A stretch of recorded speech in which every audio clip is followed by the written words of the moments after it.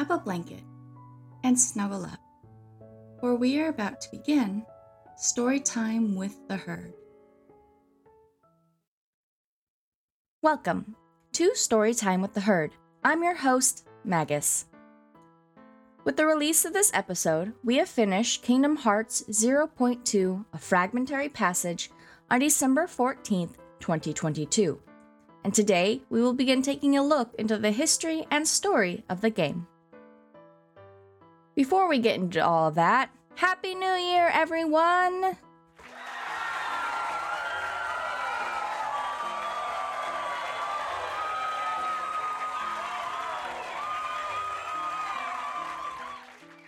All right, settle down.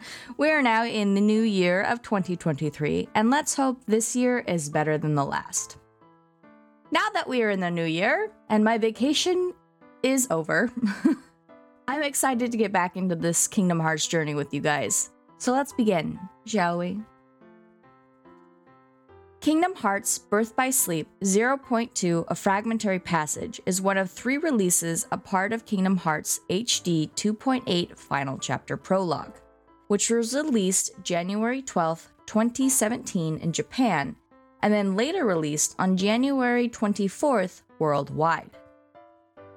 0.2 A Fragmentary Passage serves as not only a direct sequel to the secret episode of Kingdom Hearts Birth by Sleep, also known as A Fragmentary Passage, and the secret ending to Kingdom Hearts 3D Dream Drop Distance, but as both an interquel set during the first Kingdom Hearts and a lead into Kingdom Hearts 3. Alright, now we get to our fun fact of the episode. Besides elaborating on some lingering plot threads and teasing new ones, the game primarily demonstrated at the time the graphics and gameplay that were being developed for Kingdom Hearts 3. Took their sweet time releasing that game too. For those of you who are watching me play through the games on Twitch, we saw how beautiful 0.2 A Fragmentary Passage was. The game was absolutely stunning. I wish I had more of an intro for you guys for this episode, but there really wasn't much to cover. It was a fairly short game. So, with that being said, I, Magus, will be your magical narrator through the timeline of the Kingdom Hearts franchise. This is the story of Aqua and 0.2, A Fragmentary Passage.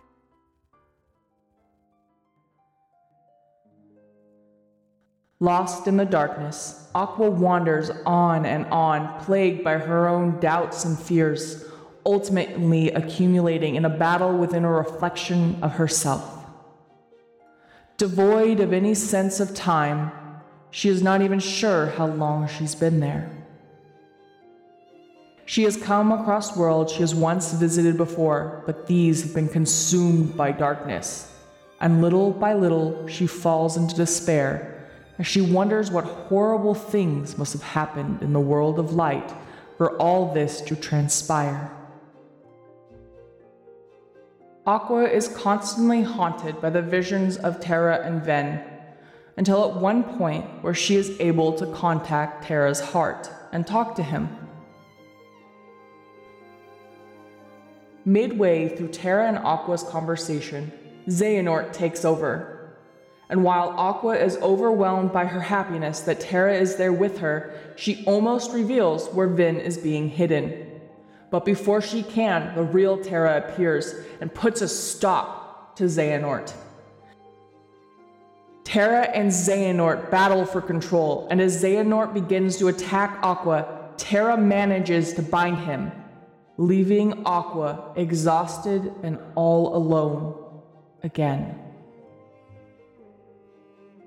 Now tempered with the knowledge that Xehanort was not defeated and her friends still needed her, Aqua nearly succumbs to the darkness before being rescued by Mickey Mouse, who was able to find her because of her light in the darkness.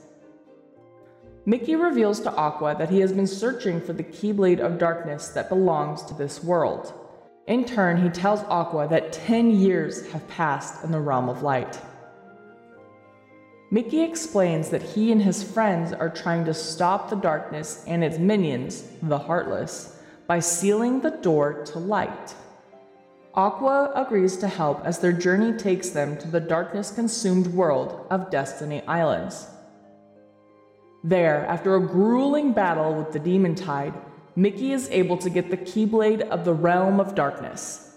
He asks Aqua to come along so she can return to the Realm of Light. Aqua is ready to go back to the Realm of Light, but before she could reach the door, a Demon Tide attacks and she is swept away into battle on Destiny Island, as an injured Mickey was left behind to seal the door to Kingdom Hearts. Mickey succeeds in closing the door to Kingdom Hearts, which Aqua notes looks nothing like the Kingdom Hearts she has seen before. Aqua rests on the beach of Destiny Islands, resolved to keep fighting before the islands are reborn in the Realm of Light, and Aqua slips back into the darkness once more. Sometime after, she comes across an old man dressed in black robes who explains that he was helping a precocious youth save the worlds. Aqua inquires whether the youth's name was either Ventus or Terra in hope of news that her friends are well. But the elderly gentleman tells her a different name, one that seemingly puts a smile on her weary face. Sora.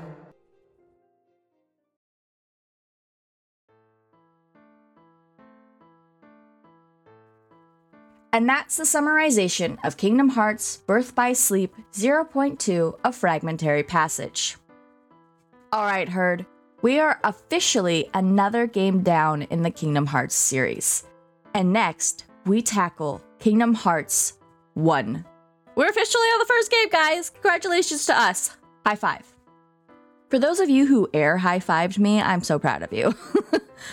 Alright, with that, we're gonna move into the outro of this episode.